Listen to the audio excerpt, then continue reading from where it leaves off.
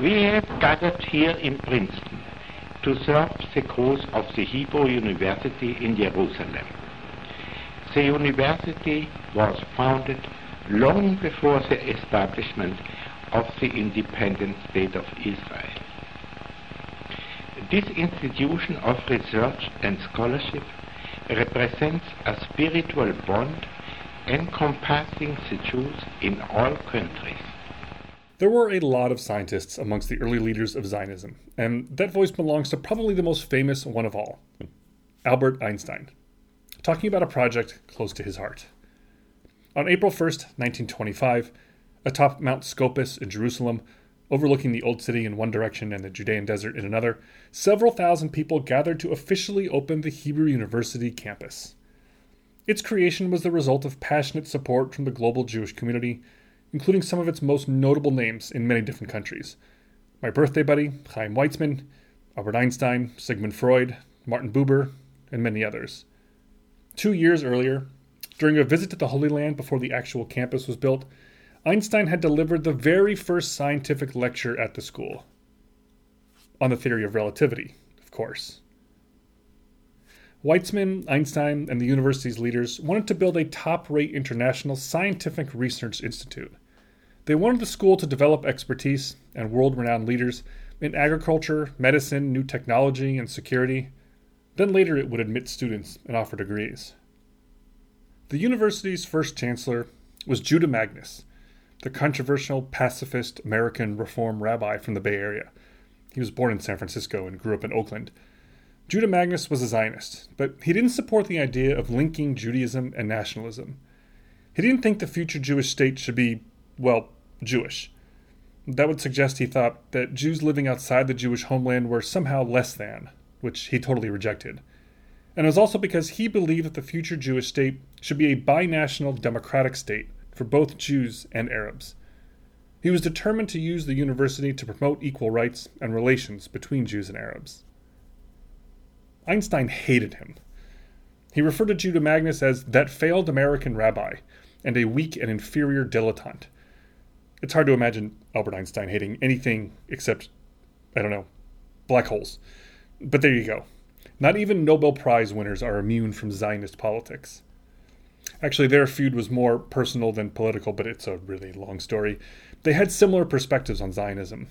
Einstein also wasn't big on the nationalist element of Zionism. He once said that he hoped the Jewish homeland would end up having no borders, no army, and no official government power, lest those things corrupt Judaism and the Jews. He also supported a binational state for both Jews and Arabs, and not the creation of a specifically Jewish state. However, he also understood the necessity of Zionism, as he would later say both before and after Hitler. "I made the cause of Zionism mine," he said, "because through it I saw a means of correcting a flagrant wrong." That wrong, he said, was the centuries of victimization and discrimination that the Jews had suffered. And he later said, "I'm glad that there should be a little patch of earth on which our kindred brethren are not considered aliens." Einstein remained a leading supporter of the university until his death in 1955. He willed his personal archives and the rights to his works to Hebrew U. So if you're looking for that original scrap of paper with the formula E equals MC squared on it, you will find it in Jerusalem. Welcome back to Jew Ought to Know.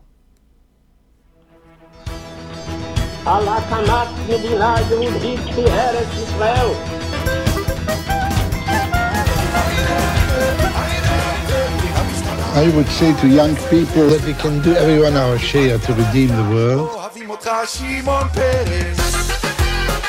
At the risk of going off topic for a second, let me just say that the more time I spend with my birthright participants, the more they collectively remind me of Einstein. Not because they're geniuses. Way too many misplaced passport stories. But because in the aggregate, their opinions about Judaism and Israel are very much aligned with his. Einstein strongly identified as Jewish and called his relationship with other Jews his strongest human bond. But he wasn't religious, didn't believe in God. He was what we would today call culturally Jewish. On Israel, Einstein was a Zionist, insisting on a clear historical and moral case for the Jewish people to have a home in their native land. And he was also skeptical about the Jewish people having a state with borders, an army, and a government, the trappings of nationalism that he worried would detract from Judaism's essential nature. He advocated instead for Jewish-Arab cooperation, peace, and a shared society, and yet he was a prolific fundraiser for the Zionist movement, and when Israel was created in 1948, one of its most distinguished advocates. And so as the Jewish community looks for Zionist role models today who aren't too ideological for this generation's skepticism and universalism, I think we could do a lot worse than Einstein. He embraced the nuances of Judaism and Zionism in a way that perhaps only a scientist best can. Having multi-dimensional ideas, theories really, and an openness to idealistic perspectives that were also grounded in reality. Sure, he was against the idea of a Jewish state, but when a Jewish state happened anyway, he threw his support behind it, while continuing to advocate for peace and cooperation with the Arabs. He provides, I think, a way to stand for the moral cause of Zionism, while also pushing back against the practices of state power which we may or may not disagree with. In other words, you can be a Zionist while also criticizing the Israeli government. Einstein's internal conflict between Zionism and state power came to a head in 1952, when David Ben-Gurion offered him the presidency of Israel. Einstein begged off, saying essentially that although he was ashamed at having to refuse such an honor, he was not enough of a people person to do the job. Which was reportedly just fine with Ben-Gurion. Apparently he never liked Einstein anyway.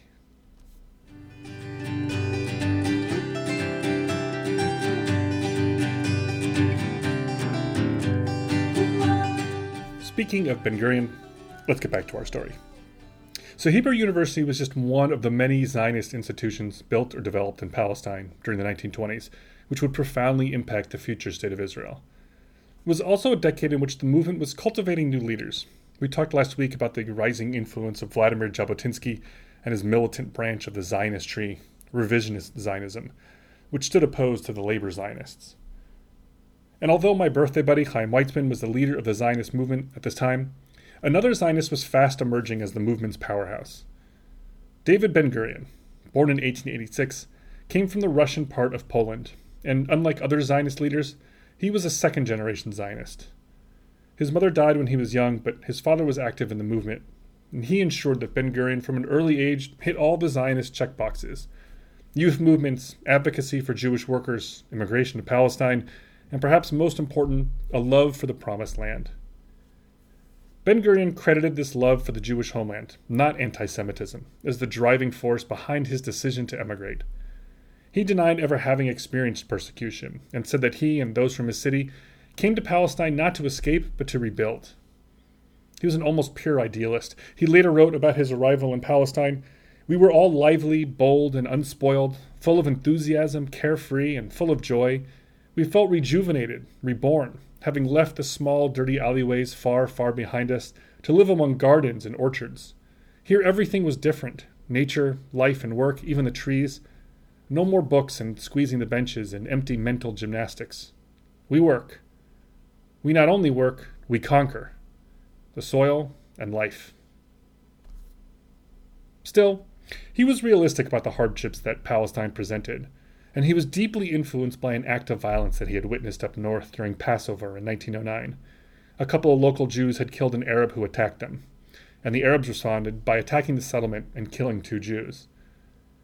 It foreshadowed the kind of violence that would erupt in 1920, and it left Ben-Gurion feeling certain that those 2 Jews had fallen, he said, with a single hope working for a single goal.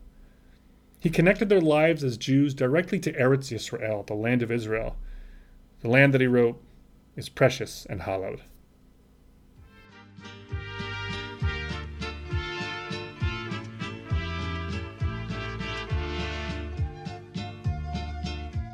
In the first couple decades of the 1900s, Ben-Gurion bounced all over the map. He was a farm worker on the kibbutzim around the Sea of Galilee. He became active in Hashomer, the Watchmen, the newly formed Jewish self-defense group in Palestine. Then he went to Greece, and then he went to study at Istanbul University, alongside a couple other future Zionist leaders. Then back to Palestine for the outbreak of World War I, then deported to Egypt, and then went to New York in 1915, where he campaigned to raise funds for the Zionist project. Oddly enough, the campaign was in support of the Ottoman Empire, not the Allies, even though the Turks were the ones that deported him. But he still wanted them to win, in the hopes that if the Jews helped them, they would be amenable to the creation of a Jewish homeland. But in any case, the American audience was very skeptical. They were focused on their own Jewish communities and didn't want this beggar from Palestine stealing away their Jews. The future Prime Minister of Israel had trouble getting speaking gigs, and when he did, he usually couldn't fill the room. It was on this tour in the United States that he met a Russian-American woman, Paula Munweis. She was a remarkable woman, he later said about her. He went on, she was not a Zionist, she had very little Jewish feeling, she was an anarchist, she had no interest in Israel. He quoted her as saying, "America is better. Why do we need the land of Israel?" But Ben-Gurion not only convinced her why a Jewish homeland was important, but told her that if they ever got married, she would have to move there. And she agreed. They married a couple years later, and Paula Ben-Gurion remained his closest confidant for the rest of her life. And fate, to the benefit of Israeli history, brought him another auspicious meeting during that American tour. At his final stop in Milwaukee in 1916, he met another Russian-American woman and a prolific Zionist fundraiser. Her name was Goldie Meibovich. After Israel was established, Ben-Gurion would later call her the best man in government, and she would become the first, and so far only, female Israeli prime minister. By then she had changed her name, of course, to Golda Meir. When Britain issued the Balfour Declaration in 1917, Ben-Gurion switched sides. He joined the Jewish Legion to fight against the Ottomans, after which he and Paula settled in Palestine, and he began his career as a Zionist leader. He was around 30 years old at this point. Where Chaim Weizmann was the diplomat, and Vladimir Jabotinsky the agitator, and Arthur Rupin the builder, David Ben-Gurion was the political activist. He jumped from one leadership position to another in the labor Zionist tree branch, eventually landing in the early 1920s as the leader of the Jewish trade union in Palestine, which was called the Histadrut. The Histadrut was the workers' union, but Ben-Gurion made it more than that. He turned it into the central institution of the Yishuv, what we call the Jewish community in Palestine before Israel. It began in 1920 as a pretty standard union, with the goal of improving the lives of workers, and it soon took over a wide range of companies, such that it became the single largest employer in the Yishuv. If you were a worker of any kind in Palestine, you were probably in the Histadrut, and it would remain so for decades, even after the establishment of the State of Israel. But Ben-Gurion wanted more than that. He wanted to use the power and the reach of the Histadrut to advance the goals of Zionism, which according to him was Jewish immigration into Palestine. A Zionist movement of workers, he declared, was necessary to fulfill the Zionist dream, to make the land productive, to make the economy prosperous, and so to create the conditions for a Jewish national home to flourish. All the Yishuv's resources, he insisted, should be dedicated towards this effort, and he made the moves to central resources within the Histadrut, and so under his leadership. But it wasn't just economics. Making immigrants successful in Palestine was a moral imperative, according to Ben-Gurion, and the moral philosophy underpinning all this was socialism. David Ben-Gurion was solidly sitting on the labor Zionist tree branch. At this point, he was its leader. Hebrew labor on Hebrew soil, he liked to say. This reflected what the historian Paul Johnson says were his three constant principles: that Jews should make it their priority to return to Eretz Yisrael, the land of Israel, that this community of Jews in Palestine should be built on a socialist framework, and that the cultural binding of Zionist society must be the Hebrew language. Ben-Gurion held to these principles his whole life. Through war and peace and declaring Israel's independence and serving as prime minister and traveling the globe to meet with world leaders, Ben-Gurion never lost sight of his socialist ideology and idealism about working the land. He would spend the last years of his life living on a small kibbutz in the Negev desert, Sde Boker. Then it was in the middle of nowhere, and today it's a frequent stop on birthright trips. Adavo shalom aleinu, adavo shalom aleinu, adavo shalom aleinu ve'al kulam. Adavo shalom aleinu, adavo shalom aleinu, adavo shalom aleinu ve'al kulam. Salam. Remember how a few episodes ago I told you that Jewish immigration was going to be like the dominant theme in Israeli history for probably the rest of this podcast? Well, it was definitely true in the 1920s. Even though the leaders of the Zionist movement were in agreement about the importance of Jewish immigration to the present and the future of the Jewish homeland, they differed on how to go about it.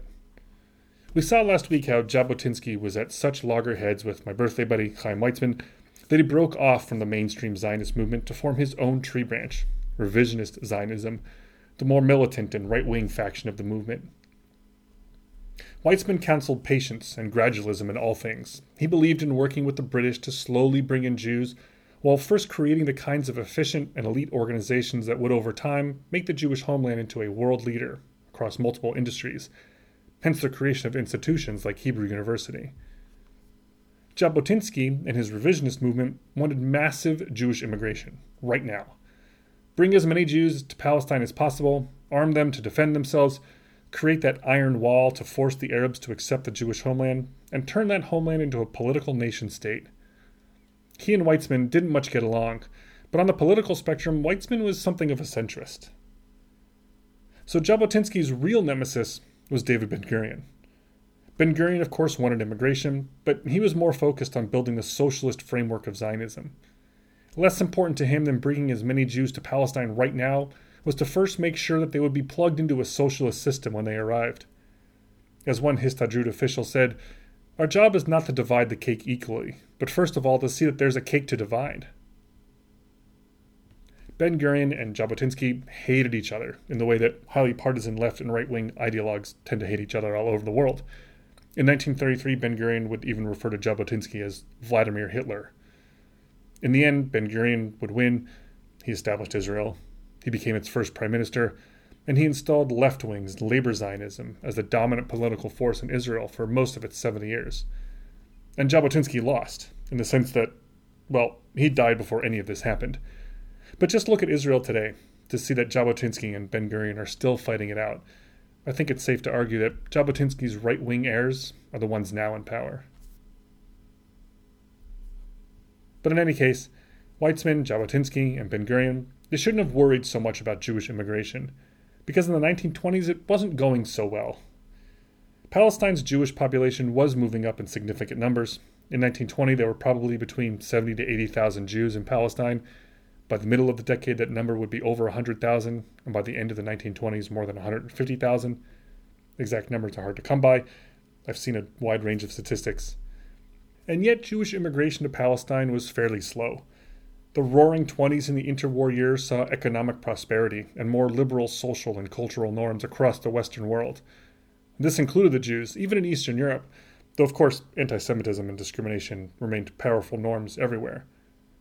But still, the Jews were better off enough so that they were less interested in moving to Palestine, where life was still pretty rough.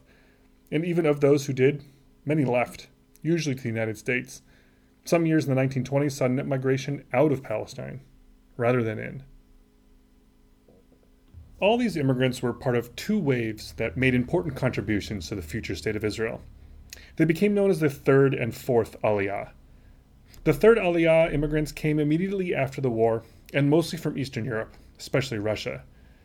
Under the Communist Revolution, Zionism was regarded with suspicion and contempt, and anti-Semitism remained rampant. The social revolution that the communists promised the Russian people wasn't happening for the Jews, but it was in Palestine. So around 40,000 joined the Yishuv in the post-war years. These Third Aliyah immigrants were different from their predecessors. The First and Second Aliyah immigrants came to Palestine to learn farming and become workers, to build a utopian Jewish society. As we've seen, that never really worked out. It was too hard for them, and most left. So the Zionists got smart. And led by Joseph Trumpeldor, they set up training programs all over Russia to train local Jews in farming techniques, so that by the time they got to Palestine, they would already have the knowledge and the skills to jump right in. These training programs were soon replicated all over Europe. Tens of thousands of Jews participated.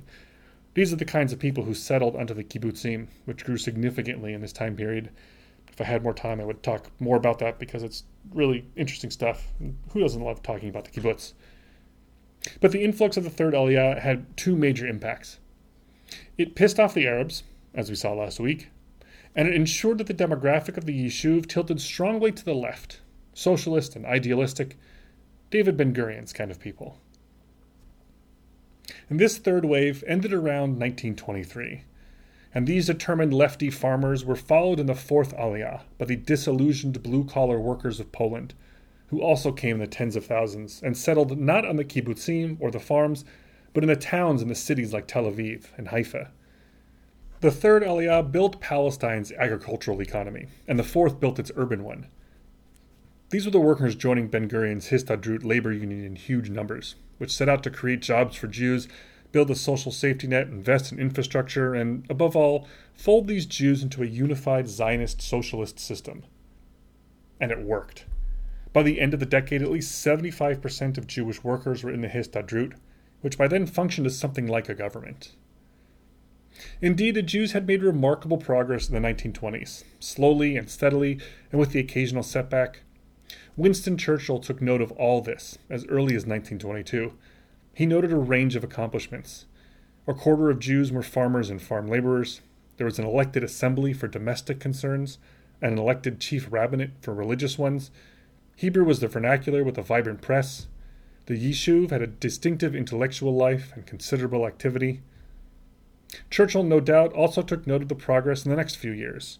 50 new neighborhoods were built in Jerusalem, most but not all of them Jewish. Tel Aviv and Haifa were becoming major cities. An airport was built outside Tel Aviv, at the same place where you landed when you went to Israel. Agriculture also matured, and a robust export market was created for citrus, especially the famous Jaffa orange. Some of Israel's most famous poets and writers were getting their start at this time, as the Yishuv finally had the means to invest in cultural life and the arts and entertainment. The Haganah, the defense, was growing its membership and improving its skills, slowly starting to resemble the beginnings of an army. In short, Churchill noticed, the Jewish community has national characteristics.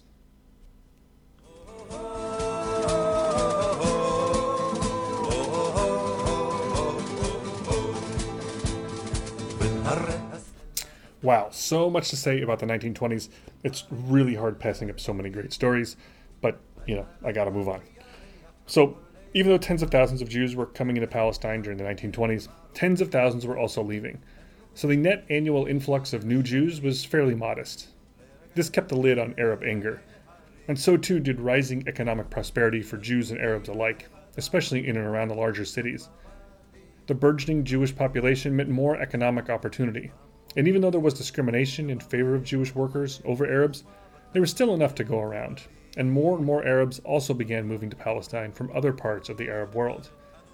The 8 years after the riots of 1920 and 1921 saw relative peace, quiet, and cooperation between Arabs and Jews, and the Arab-Israeli conflict seemed faded into the background.